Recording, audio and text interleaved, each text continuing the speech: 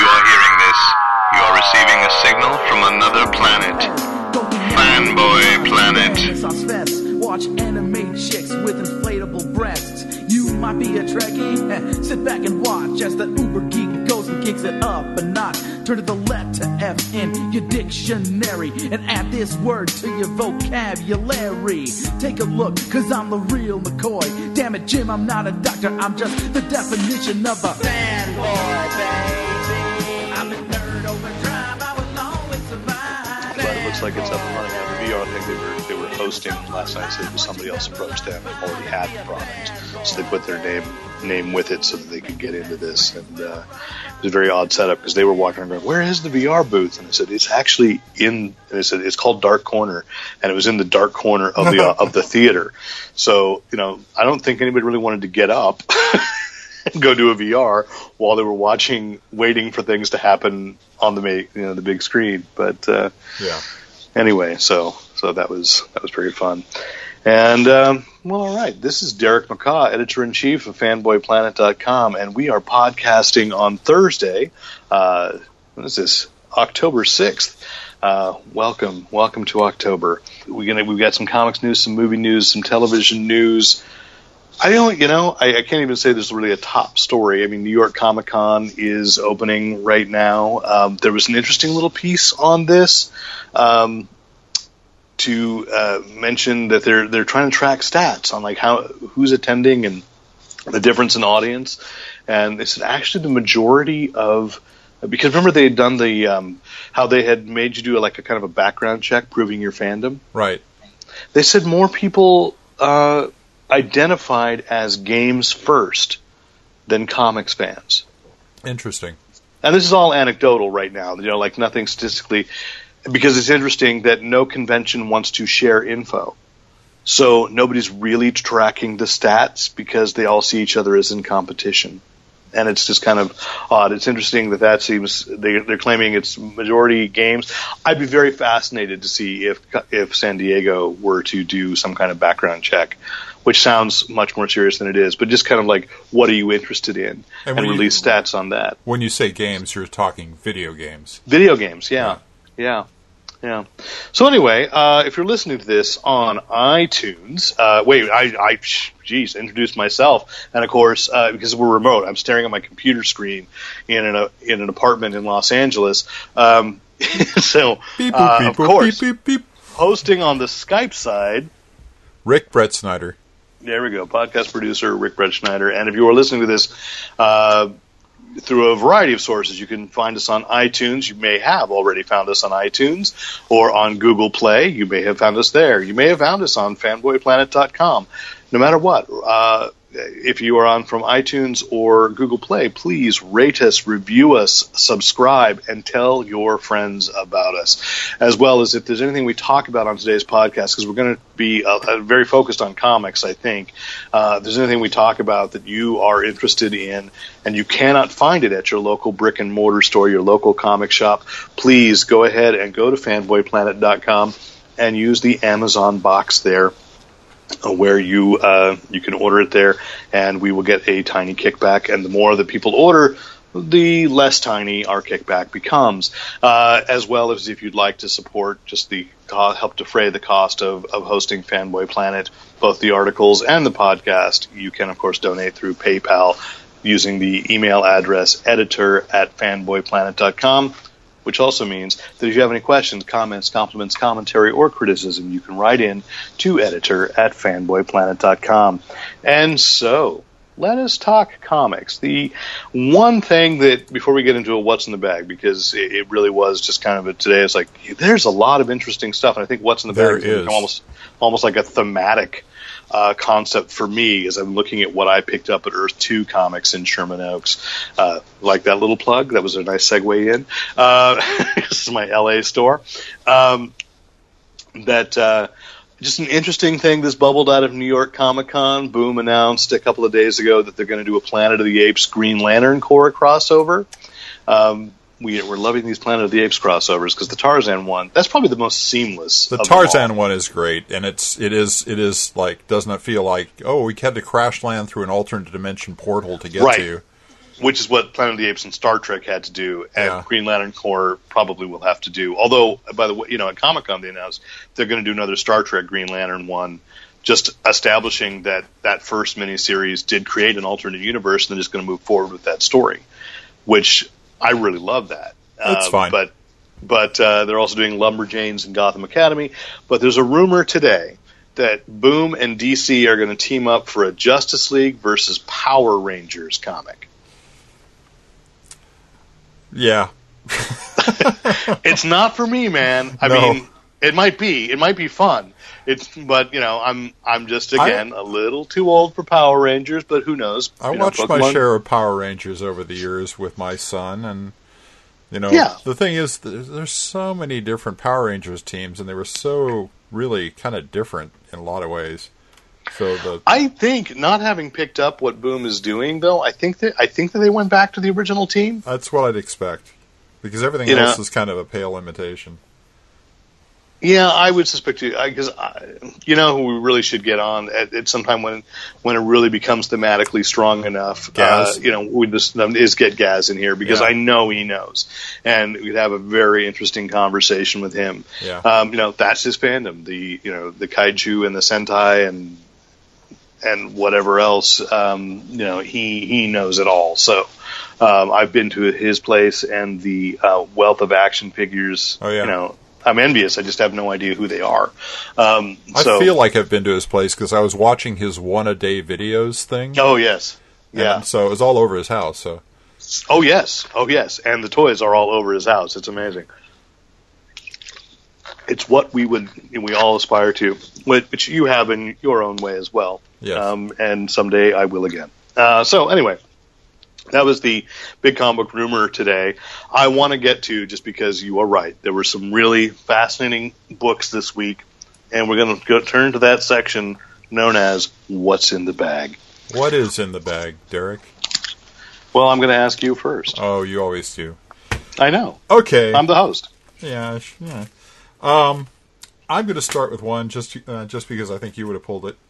And that is Jessica Jones #1. I knew you were going to. Yep. So it's just like it never stopped. It's still Bendis, Gaidos. The cover style is the same as the trades, and the interior art is the same. The pacing is the same. The conversational attitude is the same. The sly winks at the superhero population is the same, and yet we've had a lot of history that wasn't covered in the last one to go through and deal with. I'm trying to figure out, just because time has slipped away and I still see myself as like a 21-year-old in college, how long has it been since Jessica Jones actually launched? Is this 2001? Oh, boy. I guess I can't remember if I had started Fanboy Planet yet or not when Alias first came out. Yeah, I'm looking it up right now. And because what I want to Alias #1 was November 2001. Okay, I was right then. All right, yeah. So we're talking, it's been 15 years. And for those who are new to comics, or maybe coming into comics because you watched Jessica Jones on Netflix, this was groundbreaking stuff the first time around. Oh, it was really. I mean, there were a lot of people who were just like, "This is." It changed the game, and so if I can ride on and give a little thing for Bendis, because I think Bendis gets a little bit of grief after he went mainstream superhero, if that's fair to say. He's become like one of Marvel's top writers, and deservedly so. But since he's done X-Men, Avengers, and Iron Man, and I don't know what else, Guardians of the Galaxy is still on, right? Yes. But Jessica Jones was kind of that transition from where he was really good, and he's still good, but where he was really made his name was before Marvel, the crime writer. Jinx, Goldfish, Torso, Fire. So I just want to recommend. I think it was Oni that published those originally, and they're just. Jessica Jones follows in that, but then started literally seeping that Marvel energy in. I mean, I think he'd already picked up Daredevil at that point too, But his Daredevil was a much more crime-oriented. You know, when Kevin Smith wrote it, it was superhero-oriented. Daredevil, I think the Netflix series owes a lot to what Bendis did with it. Oh, definitely. And what Brubaker followed up after Bendis, but Bendis set the tone. And, you know, so Jessica Jones is, it's great to see the character back and actually have. Well, this came out as a Max title. Originally, yeah. And that was, there was a lot of Max stuff that just had gratuitous nudity, and I remember the War Machine book in particular was, I can't remember who the artist was on that. Chuck Austin. Oh, yeah, Austin, right. Because it looked like King of the Hill. Yeah, and that was the very bizarre thing about it. The whole thing about the Max books, so they were kind of salacious, and so this was grim and gritty without being bloodthirsty violent, which is a lot of the way a lot of the other ones went. Well, you know, the Max books destroyed the first cinematic go-round of Nick Fury, and it's one of the reasons Bill Jamis was fired. Oh, yeah, that was horrible. Because George Clooney wanted to play Nick Fury until the Max book came out. That was the Old Man Fury one, right? He was like... there was a lot of sex and violence. That's all I remember. I picked up one issue and went, holy crap, this is ridiculous. I'm not going to buy it. So I I understood. George Clooney was looking for a franchise, and it was the wrong time for that to be the franchise. Somewhere in an alternate universe, George Clooney was... It went David Hasselhoff, George Clooney, and then that was it. That's where it ended. No, it's still going on today. It's the most popular thing on television in it might be F-15. All right, so I'm going to go. Let's see. Go there. You know you want to go there. You were just there. All right. You're asking me to, since I was just saying. Boom Studios releases. This is in honor of Nate. I'm going to pour a little Coke Zero out for my homie. He's not falling. He's just at work. Big Trouble in Little China meets Escape from New York. That's not. I think it doesn't even say mate. It just says no. It's just Big Trouble in Little China, Escape from New York. Right. And yeah, I was looking inside. Part 1, Snake's World. When this was announced, and I ran a piece on Fanboy Planet about it, it was like I was saying, it was like Crisis on Infinite Kurt Russell's. And I don't know if you've had a chance to actually read it yet. Oh, I read it. And that's actually what they are setting up. I was right. That Snake Plissken and Jack Burton are the same person. They're just alternate universe versions of each other. Right. Which means McCready could show up. It's a nature versus nurture thing. Well, see, I was thinking about this. It's been a long, long time. Seeing Big Trouble in Little China last night is the movie that I've seen maybe more than any other, which is weird to say, but I think it's true if I count it. Maybe the Rocky Horror Picture Show is close, but Big Trouble in Little China is. I know that I've seen. I may have even seen it more than Star Wars, but I've only seen Escape from New York once. Really? Oh man. So I guess I can do the dialogue from both of them. I mean, I was going to say with me, it's like I couldn't tell you which one I've seen more. So Escape from New York is 1997. Yeah. They set Big Trouble in Little China in 87. So after the actual movie. Right. So 10 years apart. I don't even know if it's nature versus nurture. It's just, like I said, I think there's room for the Thing to show up if Boom got the rights to do that. Sure. I'd still like, and I'm going to call it at this point, there might be a very, very veiled reference to Dexter Riley at some point. In the comic series, in such a way that Disney wouldn't sue. But I think it's probably more likely that it is going to be focused on the John Carpenter and Kurt Russell collaborations. So maybe Elvis could show up. We'll see. Yeah. Elvis could show up. This is fun. This is lightweight. I really appreciated that Wang has an alternate universe version of himself as well. So this is fun. I'm glad I picked it up. So I'll go there. Next on your stack? Next on my stack is The Man, Cage #1. This was probably I won't say the most enjoyable book that I read, but it was certainly the most accessibly enjoyable book this week, and reads in about 5 minutes. So, Violet's point out, Samurai Jack creator, and Powerpuff Girls creator, Genndy Tartakovsky, also director of the Hotel Transylvania franchise. Very interesting take. Although, we know what I noticed most about this, and I haven't read it yet. I did pick it up, but that means that in the wake of Luke Cage on Netflix, there are 2 books featuring Luke Cage, neither one of which is actually called Luke Cage right now. Right. Well, there's Power Man and Iron Fist and Cage. Yes. Yeah.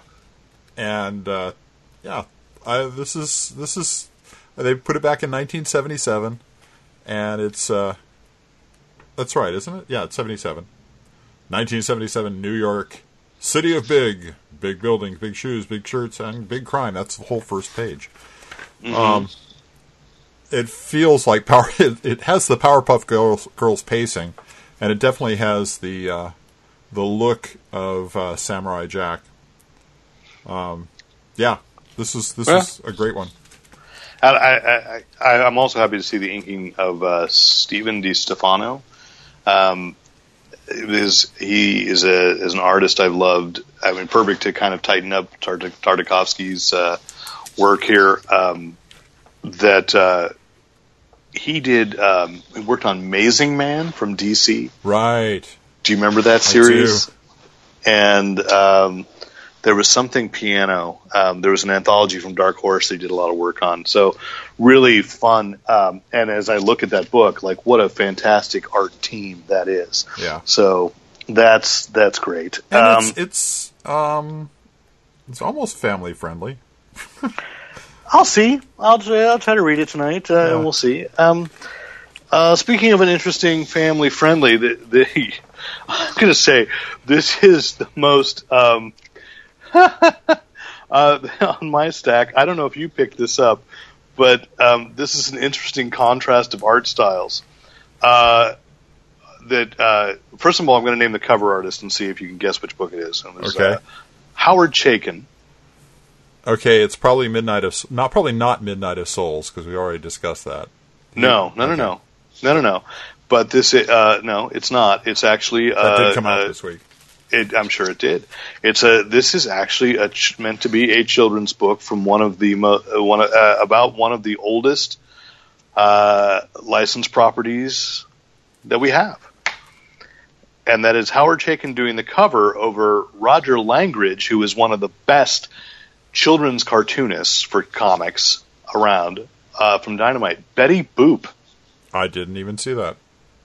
So it's he's kind of doing a parody of Howard Chaykin's doing a parody of himself, basically, but also that famed Mad Love cover, or the Alex Ross painting of the Joker and Harley Quinn. Right. But it's Coco the Clown and Betty Boop.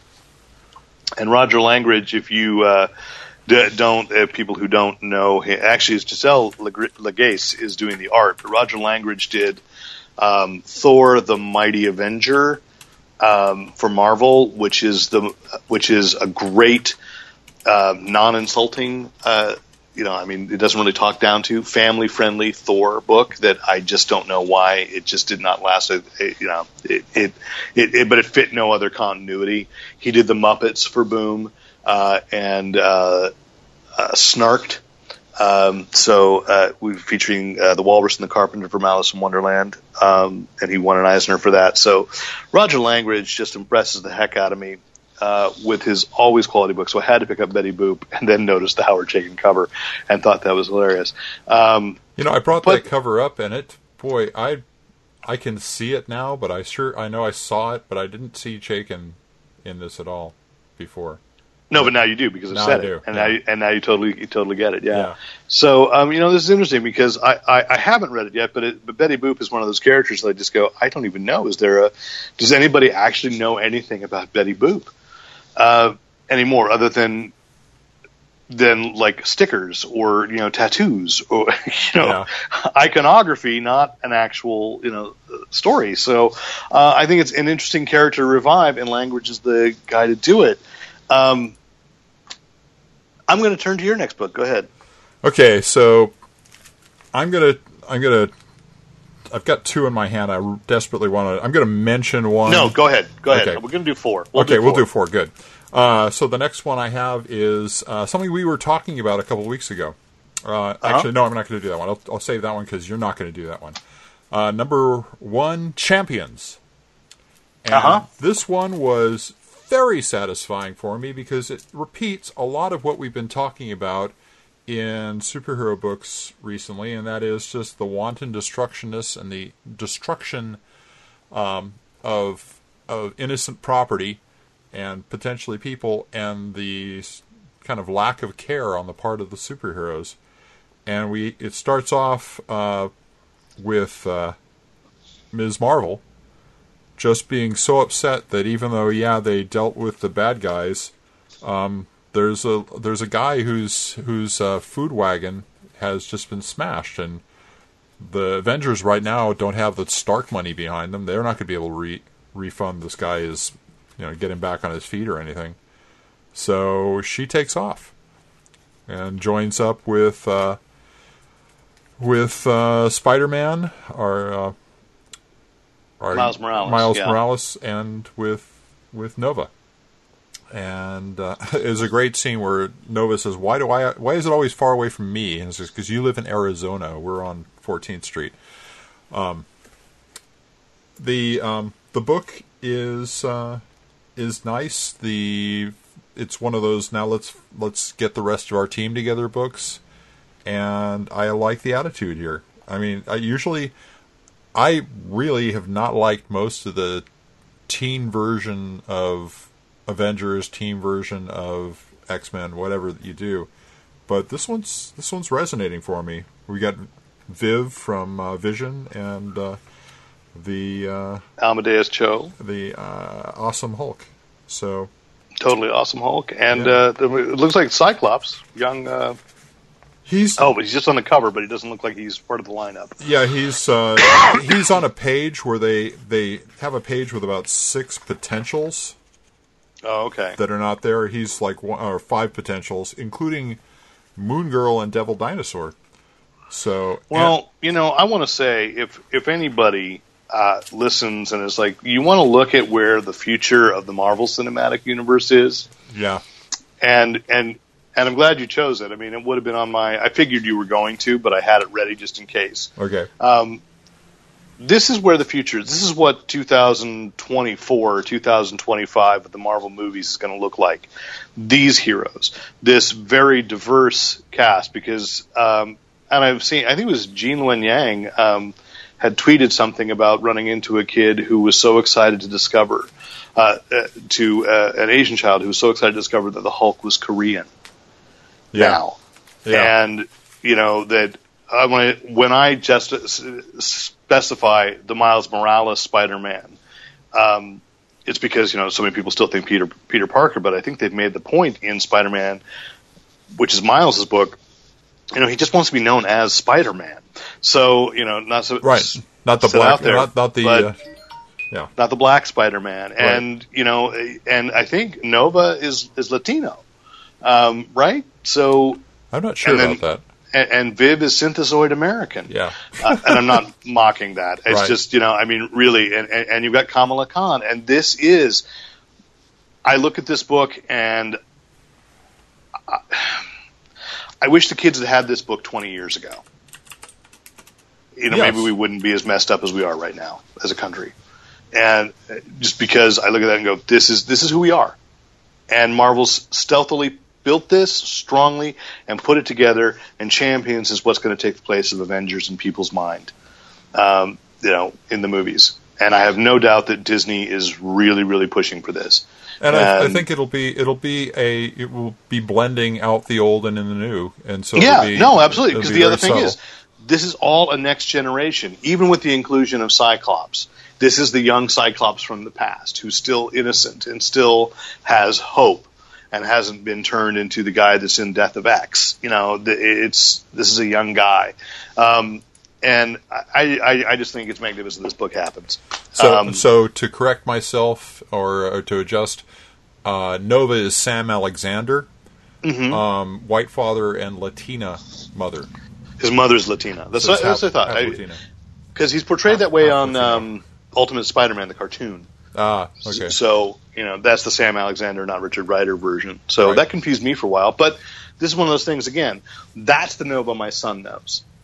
Because he's grown up watching the cartoons. Yeah. And so he knows Sam. He doesn't know Richard. I don't even know what's happened to Richard. So I've lost track. I'm catching up on Guardians of the Galaxy and Marvel Cinematic, Marvel Comics Unlimited. Next on my stack is going to be one that I'm pretty sure you're not going to have. Okay. But again, it's speaking to my unofficial theme of diversity this week. Angel City from Oni Press. This is the rare. Once a year, I get one recommendation from Susan Avalone, the co-owner of Earth 2 Comics, and on the CarCast, I always say because it was a joke. She used to not read comics at all, but then when she became co-owner, she reads a lot more. This is. Last week when I was at the Deadpool signing, Susan said, we're having a signing next week, and you really should. This is a book I think you'd like. So I picked it up and dug on it. Susan, if you're listening, you were right. Again, this is a book that I like. Angel City is by Janet Harvey with art by Megan Levings. Megan Levings had done the Madame Frankenstein graphic novel. It was like 5 issues. It's trade paperback. Kind of an interesting reversal on the Frankenstein mythos. And so it's an interesting kind of cartoony, but very, she's got an art style that definitely has its rules, and so that's what I respond to. Is it's consistent. I like it. It is set in about 1947 L.A., so kind of the golden age of Hollywood. It's a noir, and the lead detective it's kind of a big reversal. It's kind of a chorus, a would-be chorus girl who has turned into a low-level mob enforcer who they turn a blind eye to because there's no way a dame could be, the enforcer for the local mob leader, right? And then her roommate, when she first moved out to L.A., has been murdered. And so because the police aren't going to, it's a dime a dozen, a dame stuck her nose where it didn't belong, so they're laughing it off. So she's gonna turn unwillingly, but have to become a detective and solve the mystery of her friend's murder.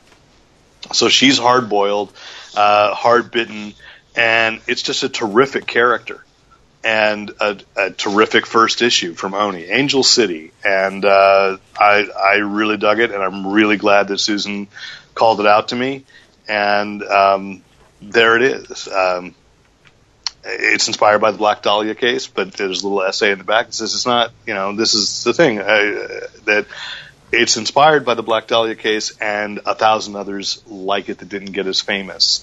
When you look at the true crime books on the shelves, the victims are often women. Right. And so Janet Harvey is talking about that, trying to create that person who can really take that on head on, and all the violence that's been done against women. And it's. I hope this keeps up. It's just a terrific book, and I'm going to have to put it on my pull list up in San Jose because I can't risk missing an issue. So great. There we go. So my last book is the beginning of an answer to a question you and I were pondering a few weeks ago, and that is whatever happened to Cyclops. So the book is Death of X. It's 1 of 4. And I just alluded to it. Yes, go ahead. I've been seeing this Death of X in the previews and in the coming soon, and I just assumed that X referred to mutants, and now I realize that I think X is a direct reference to Cyclops because of his redesigned helmet, which is just an X on his face. Where when he stopped being a cosmic god character, His powers were all screwed up, and he went to this costume.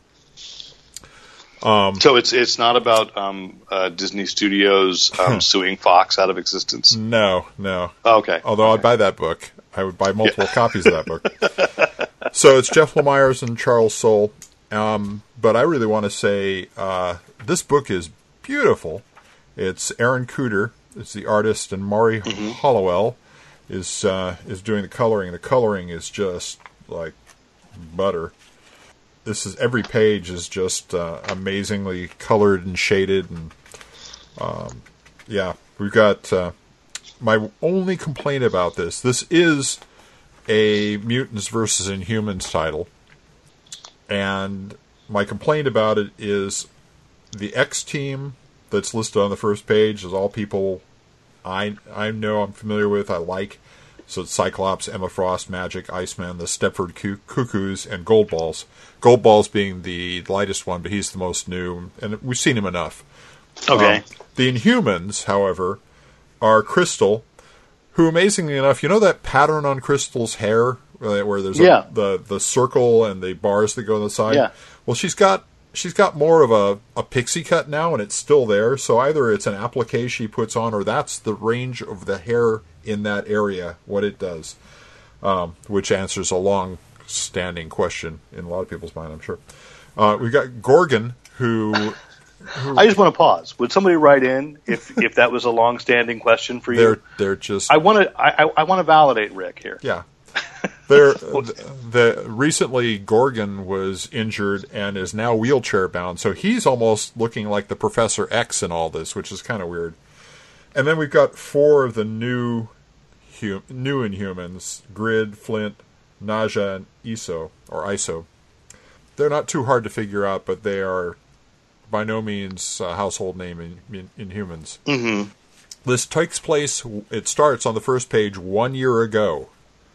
And it's looking to be the establishment of a war between the Inhumans and the mutants, with, on the last panel, well, I won't spoil the last panel, but they are both... I appreciate that. They're both basically ready to protect their own. I wasn't that excited about this book from the previews, but now that I've read this first issue, I'm actually looking forward to issue 2 and 3 and 4, which is, that's a big deal for me because I'm so tired of Group X, Marvel groups versus other Marvel groups on trumped up reasons to just put them on the page fighting it, duking it out. Mm-hmm. So, yeah, Death of X. Death of X. All right. I'm going to go for just kind of a fun one just because it fits for October, and that in honor of Ash versus Evil Dead returning on Stars.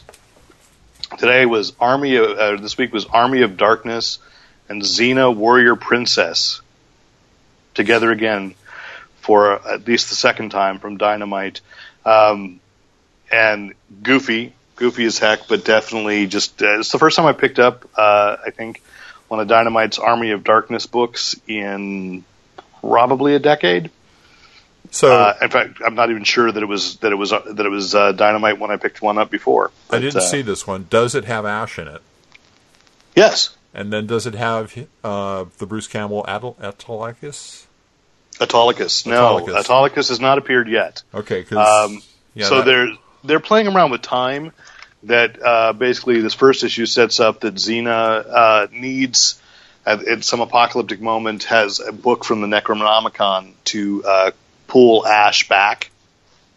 Because I know there was a previous one, an Army of Darkness and Xena crossover a few years ago, and to pull him back in time, but he gets pulled back into a time before Xena has actually met him.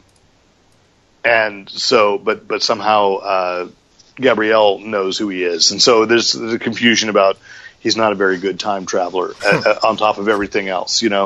Where is the Army of Darkness? Where is the Ash versus Snake Plissken, or Ash versus? Because that could work. Because Bruce Campbell was an Escape from Los Angeles. Yeah.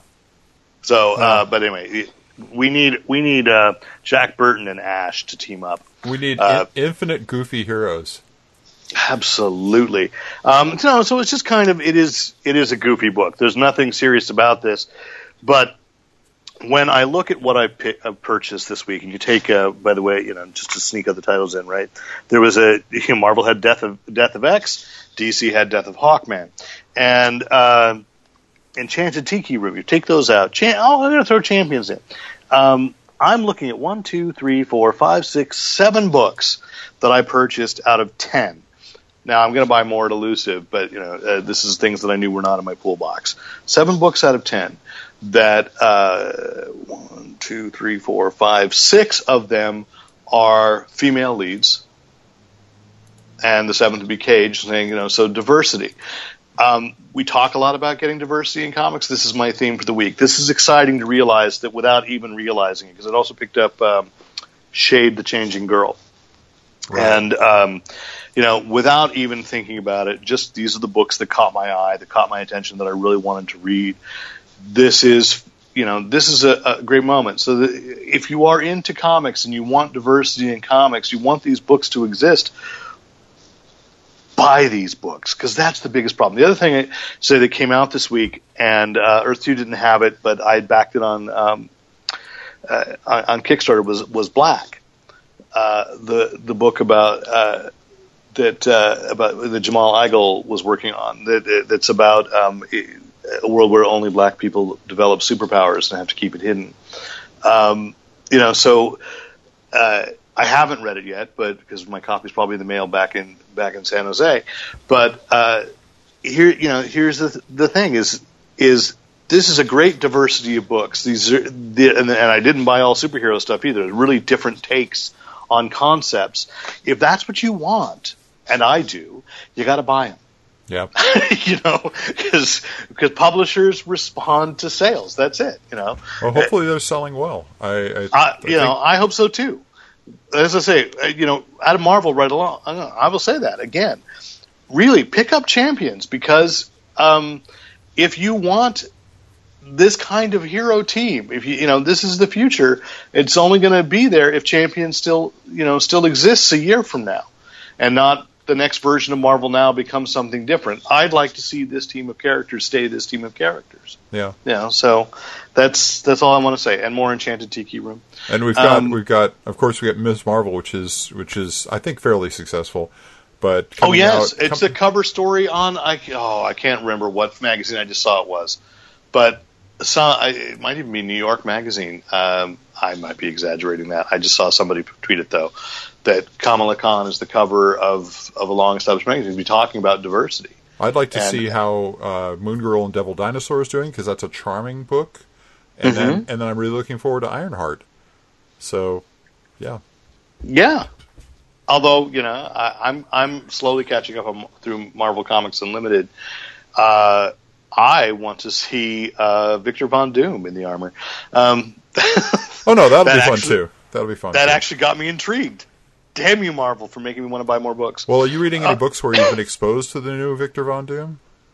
Yeah, I was reading the last year's post Secret Wars Iron Man book. Okay, I can't remember the adjective, but where Victor was kept showing up, and and Tony Stark's not wanting to believe that he's good. So it's really it's interesting. There's great storytelling going on. I just again want people to latch onto. There's going to be types of stories that will sell, because that's the complaint I've heard from retailers over the years is like when they had Milestone, which I would love to see Milestone come back. Every time those books launch, everybody gets really excited about number 1, but you have to buy number 2. And there are other things to say about number 3, but about the way the comics industry is run. It is really an odd way to run a business where in order to keep sales going, people have to buy another book that is a catalog and determine what they want months ahead of time, sight unseen. Right. And so that is a hard business model to sustain. It is getting to be that way too, because more and more brick and mortar stores have to order to a very close number to what they're going to need. So right, and this is extra. and this is, Comixology just announced they're basically doing their own imprint, digital only, and I still, and most people do apparently, still prefer hard copies, floppies as they say, to digital. But I start seeing the appeal of the digital. I just wish there was a way that my local brick and mortar store could make money off of that. If that makes sense, Yeah. But having the digital where it's a low risk, and I don't have something around that I'll never pick up again. So I don't know. I don't know what the answer is, but I just want to push out there again.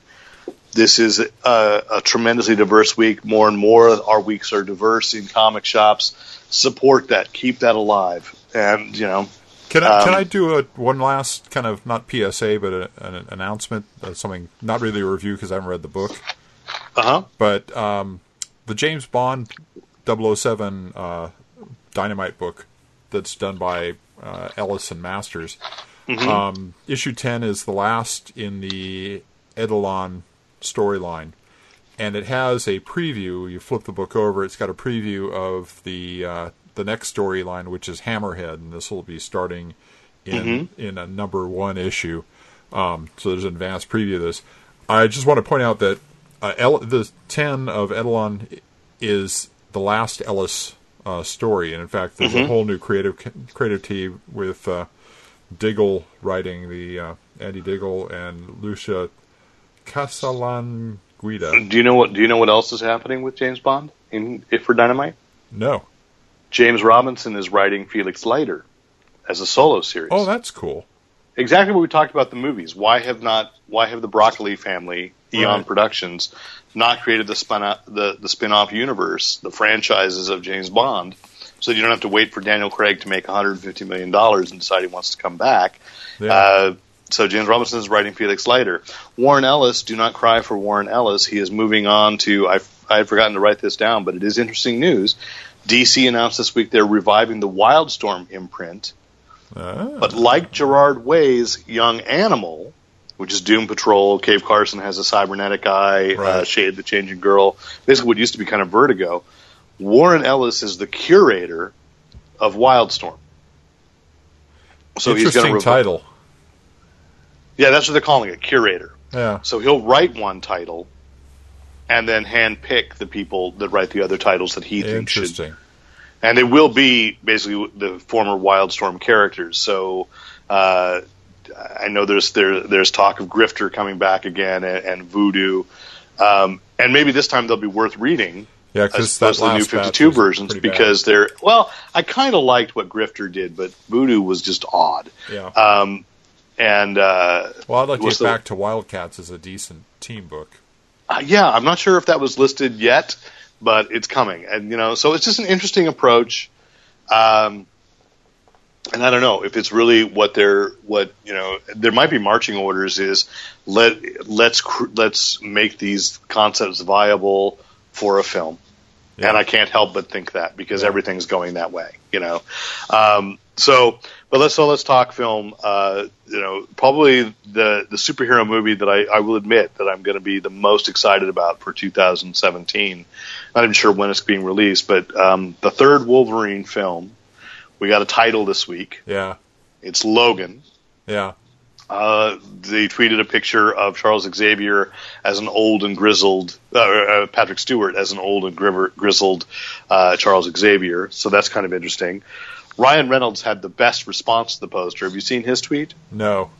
He said, so the poster is Wolverine's, it actually looks like the poster from Schindler's List. It's Wolverine's hand with the blades coming out. Oh, I've seen that, And there's a little girl's hand holding it. So it's a little kid's hand. Uh-huh. And likely it has been revealed that it's Laura. It's X-23. Okay. The cinematic universe's version. But Ryan Reynolds tweeted out and said, that's my hand holding Logan's because of that scene in Deadpool where he has the little baby hand. Yes. So he tweeted that picture with the poster. Spoilers. I love him. But anyway, so it is Logan. It is set in 2024, I think is what they've said.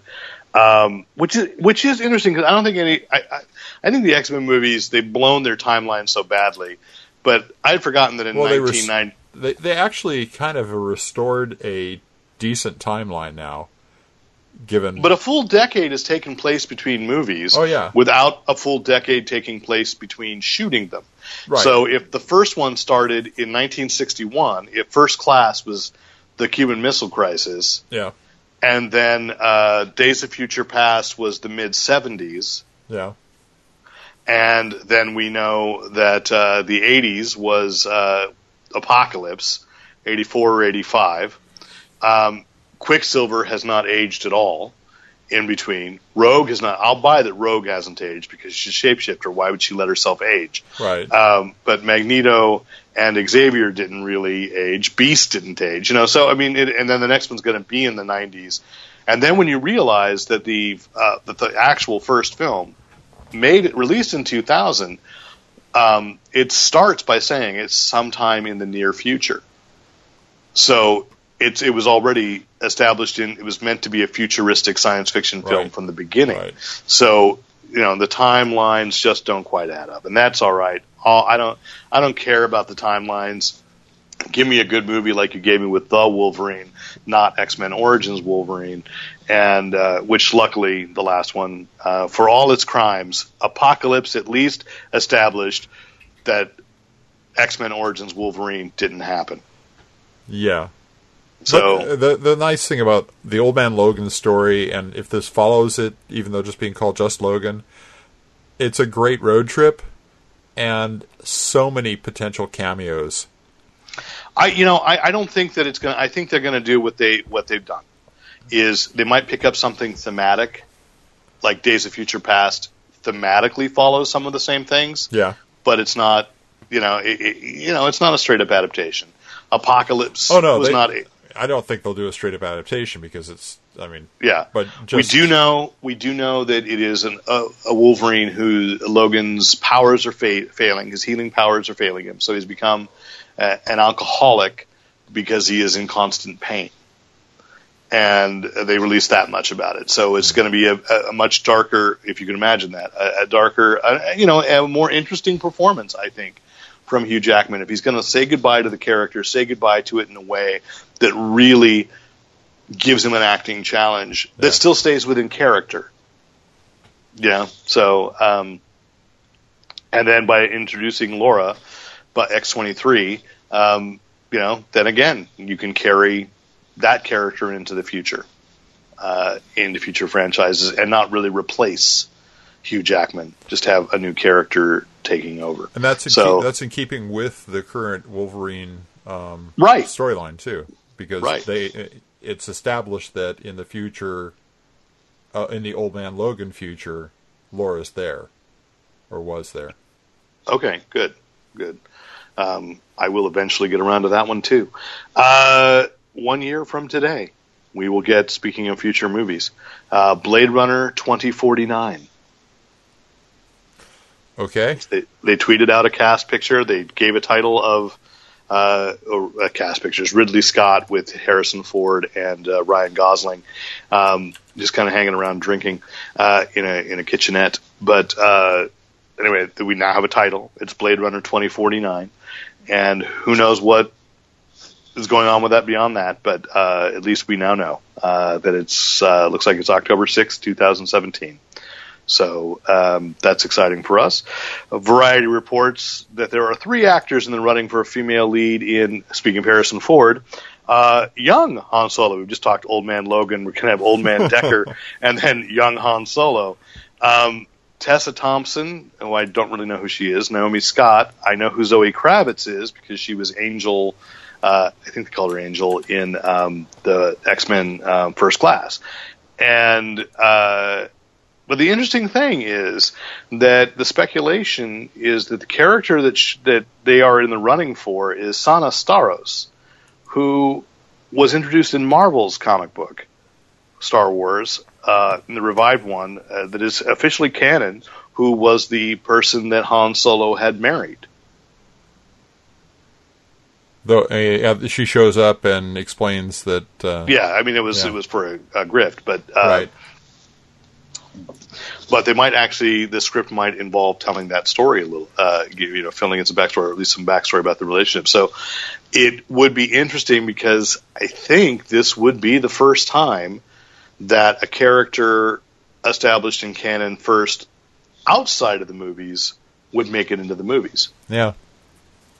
So, I mean, we've never, until we see Mara Jade, if she shows up in episode 8, that would be awesome. I've got my fingers crossed for that. I don't think it's going to happen. Real awkward writing checks with your fingers crossed. But it would be very nice. Well, if Thrawn can show up in Rebels, anything is possible. And I think that this is the first time. But this is the first time a situation has been there where that's possible. I mean, you can say I was recently reading an interview with Gary Kurtz, who mentioned why Boba Fett dies at the end of Return of the Jedi. Or at the beginning of Return of the Jedi, was because he was supposed to be the villain of 7, 8, 9, and George Lucas decided before he began doing Return of the Jedi that he didn't want to do 7, 8, 9, so he had to get rid of Boba Fett, and that's kind of this. For a long time we were at the mercy of, and as it should be, because he was the creator of one man, but now we're at the mercy of one studio trying to keep a franchise alive. Yeah. You are going to, and transmedia is the word of the century. We're going to see this kind of crossing from media more and more, and that's kind of interesting. Suicide Squad, perhaps not unexpectedly, DC announced, or Warner Brothers announced this week, is going to have an extended cut, kind of like the ultimate cut for Batman v Superman. So I think this is now the pattern for Warner Brothers, for DC movies, is they make a ton of money in the theaters and then say, now we're going to release a better version that we know is better. I was going to put it as release a crappy movie and then apologize. That's the pattern we're starting to. Well, that is the pattern. Yeah. There is that pattern that's going on. But, as I've said, the ultimate cut of Batman v Superman actually is better. It still is not a great movie, in my opinion. I want to qualify that because I know many people did like it, and that is fine. And I didn't have as much trouble with Suicide Squad as I did Batman v Superman. But no, and I didn't have as much trouble. But I know a lot of people really hate Suicide Squad. Yeah. But if there's an extended cut that actually makes more sense than the Suicide Squad that I saw, I'm in to see that. But I don't know. I don't know. I've been arguing with a niece today about Jared Leto's performance as the Joker. So I'm just like, I thought it was an interesting take. It's valid. You don't have to like it, and it's not like my favorite still Cesar Romero, but that's the way it is. If there's more of Jared Leto and it makes more sense, and there aren't dangling plot threads, I'm for that. Although, if you noticed last week on Saturday Night Live, did you watch it? Yes, I did. Margot Robbie hosting, and they were, fact-checking her through her monologue, and one of the things was that, basically revealed, of course, which I just hear, is that nobody likes working with Jared Leto on that movie. Right. So, it's just like he was a beast, but it was interesting. So, that is what's going on in movies this week. I'm sticking almost exclusively comics, which is kind of exciting that we are. So I'm going to flip out my order here and just say, because we have to. Last week it was dropped, the TV series that brought down Netflix, Luke Cage. Yeah. And I've still only watched one episode, but I've seen enough clips to know Rick Bretschneider, I think, got everything that he wanted. Well, I have to confess, I haven't watched it yet. And okay. the reason why is I've become addicted to two other shows. And Project Runway? No, one I'm going to finish up, and one that's going to be with me for a while. There's an anime called ReZero, Starting a Life in Another World, that I'm absolutely fascinated with. I'm on episode 16 of 25.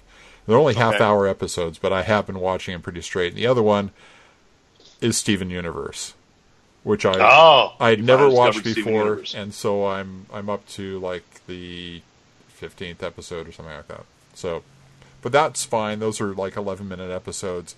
And frankly, I haven't been at home enough lately to sit down and just give Cage a good watch. So, Luke Cage. I know that there is a reference to a tiara. I know that he wears the yellow shirt at one point. I had no doubt. and I have only at one point, and then dismisses it. And I've heard that by episode 5 he says "Sweet Christmas." All the haters who just want to believe, But they're dismissed, is my point. Right. But it did. Apparently, so many people watched it that Netflix crashed on Saturday afternoon.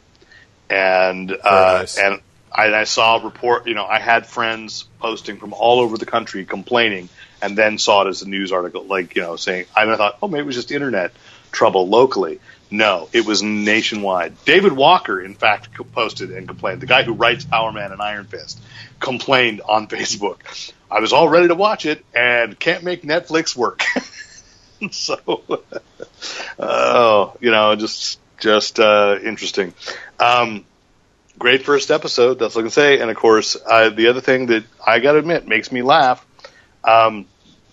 is that apparently there are a lot of disgruntled white people complaining that there aren't a lot of white people in Luke Cage. You know what we call those people? No, I'm not going to go there. No, I'm going to say it. No, idiots. Yeah. That's the polite thing to say right now. It's Right. it's idiots. It's like I said with comics. Not everything has to be for you. I will grant you that. But on the other hand, you can take a dip into waters that are a little uncomfortable, maybe, and they're not uncomfortable. I did not notice. If you take that dip, you'll be a better person at the end of it. Yeah. I swear, I watched the first episode. Now that I think about it, the only white actor in there is Frank Whaley, and the only reason I noticed was because I like Frank Whaley as an actor. It's like, oh, good, hey, Frank Whaley, that's cool. I don't even know what happens to him. I've heard various things.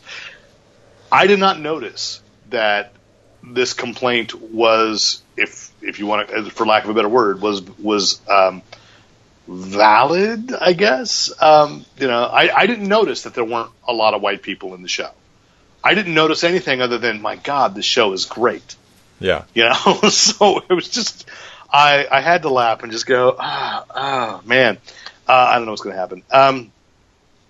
And I just wanted to say, I don't know if anybody in Los Angeles is aware, but all those billboards around town you're seeing about The Walking Dead saying we're just getting started with Negan and Lucille, Jeffrey Dean Morgan just smiling. The Walking Dead's coming back. I just have to say it because I can't go 3 blocks in this town right now without seeing a billboard telling me The Walking Dead is coming back. So... And I noticed this at New York Comic Con too. There, my friend Annabelle sent me some photos from the lobby, and Carr had mentioned this on the CarCast. If you got a badge at Comic Con, you were a shill for Walking Dead because the RFID was a Walking Dead logo, and the New York Comic Con has Walking Dead everywhere. Is there anybody not watching Walking Dead who wants to? Okay, that's. I'm sure there are people who don't watch The Walking Dead, but yeah, that. No, I'm sure. Yeah. I'm sure there are. I guess what I'm just saying is, please, Walking Dead fans are well aware. I'm just saying now, comics. This is the face of our industry. It's just kind of like, we know, we get it. You can. Whereas I will admit, I was completely unaware when Fear the Walking Dead returned. The only reason I knew it came back was because it was attached to Preacher. It's actually pretty good. I heard it got a lot better. Yeah. But it's a different story. It's a different show. In a way that I like. It's and I want to say, look, I managed to get through. I just caught up at the end of season 3 of Agents of S.H.I.E.L.D. Okay. So I'm ready to start 4 weeks too late. I'm ready to start the new season of Agents of S.H.I.E.L.D. and I've still got to catch up on Gotham, and I've still got 4 seasons of Arrow to watch. There's going to be a time where there'll be too many for us to watch. I'm already there. It may already be here. I mean, if you gave up some other stuff in your life, you could probably make time for everything right now, but that won't last. Pretty soon it's going to be to the point where you can't give anything else up. Well, that other stuff would be things like this podcast, my job, my children, eating. And then I could not afford to watch any of those things. Right. No, what a conundrum. But the catch-22. So that means you will have to stop watching some of them. Yes. No, I already do. I know that. It's like that's why I say I don't watch Arrow. I wanted to kind of catch up on Lucifer. I did not. There already is too much. Yeah. And I still haven't actually finished Daredevil. I watched the first episode of Luke Cage and went, okay, and I went back and watched a couple Daredevils. I'm one episode left on season 2 of Daredevil. And, it is. I don't know how a fan, I mean, you do make your choices, but I don't know how a fan who has a job, has a family, has other things, friends, manages to keep on top of everything. And there was a time when I could, because there wasn't that much. And now it's like reading comics. I mean, like I say, I've got 10 comics spread out on this floor right now to look at. That's a healthy stack. And I know that there are still some waiting in my box at Elusive Comics. And it's too much to read. It's too much to see. You're not going to have everything. It's time to start cutting, or we all get to take 6 months sabbaticals and catch up on pop culture. Exactly. Or create parallel timelines, as happened. I don't know if you watched this week's The Flash's take on Flashpoint. Haven't watched it yet, but looking forward to it. Well, I can just say this: it's a single episode, so I appreciate that. Yeah. It was better done than I thought it would be, and worse done than I thought it would be. But I still enjoyed it more than I enjoyed the comic. I think Flash has a better pacing than most of the other CW stuff. That they do complete stories in an episode, even though it might be part of a larger arc, and they do come to resolution each episode. Well, yeah, and it is very clear that all of them this year, all these superhero shows this year, have to set up something new, which is the Legion of Doom is coming together all across time. So, and they already announced that you have Damien Dark from Arrow. No, not Gorilla Grodd. Though that'd be awesome if Gorilla Grodd showed up. Lex Luthor just randomly appears. Black Manta, let's have that. No, Damien Dark, Reverse Flash. I don't think Vandal Savage. Maybe Vandal Savage is going to be part of their Legion of Doom. And somebody off of Supergirl, but I can't remember who they're going to pull out of Supergirl to be the Legion of Doom. But I mean, they are establishing that each show is going to contribute a villain. Is Legends of Tomorrow coming back? Oh yeah. Okay. Oh, they just released last week a picture of the Justice Society. Okay. So it's Obsidian. They have 2 actors playing Obsidian, young and old. So that's interesting. They've got Dr. Midnight, and they've got Vixen's grandmother, and Our Man, and there was somebody else. Citizen Steel. I think he's going to be Commander Steel, or they're just calling him Hank. Okay. All the episode descriptions so far, they're just calling him Hank. But I think because he's the World War II version would be Commander Steel, right? Wasn't he? He became Citizen Steel when it was the grandson. Yeah. I'm not. See, and if you're listening to this conversation, you can't keep track either. And we've had a lifetime with this. It's the point. It is complex. It's wonderfully complex. But if you can tell me all the evolutions of every single one of the Pokemon, you can handle the JSA, JLA. There's just no question. Yeah. How many mothers nowadays know all the evolution of the Pokemon? Oh, it was really funny. I hooked up. I stopped using that phrase because it doesn't mean anymore what it means to me. I don't think that means what you think it does. I know, exactly. I met up last weekend with a friend that goes back to elementary school, and I met his son, who's 11, so a year younger than Kid McCaw, right? And said, down in Anaheim, and he said, he said, "You play Pokemon Go?" I said, "Yeah." I knew that was going to be the bonding. That's how you bond with children right now, is you go, what's your strongest Pokemon? And he's like, "Well, I'm waiting for Generation 3. And he starts naming his favorite Pokemon that are from Gen 3. And I don't even know what gen they're at. But realizing the Pokemon Go can update, and there'll be like thousands that right. I will probably know. and so I would like to point out, since I mentioned that I met up with this friend, when you go to Fanboy Planet, you may see on the sidebar I did add I'm going to testing his coffee. He runs the Big Bear Coffee Roasting Company, which has just got a lot of kind of in small awards, some critical acclaim as a coffee. So hopefully, shortly, one podcast will literally be run by Big Bear Roasting Company, because he said he was going to send me some coffee, and we can have it at the Brett Cave and try it and see if we do an in podcast commercial for this company. Certainly. So, a small roasting company in Big Bear, the ski town in Southern California. So anyway, just all that. I think that covers everything this week. This is a little bit shorter. Good. We managed to sort of keep it short. Shorter than we usually do. Thank you for listening. And again, if you're finding us on iTunes or Google Play, please rate us, review us, subscribe, tell your friends, and go to fanboyplanet.com and check things out there. We got some interesting stuff happening and videos there and so forth. And kind of a CW preview with the Superhero Fight Club 2.0, which is a fun video, even though it makes no sense in continuity. And that's it. And of course, write in to editor@fanboyplanet.com. I am Derek McCaw. And I'm Rick Brett Snyder, reminding you to use your powers only for good.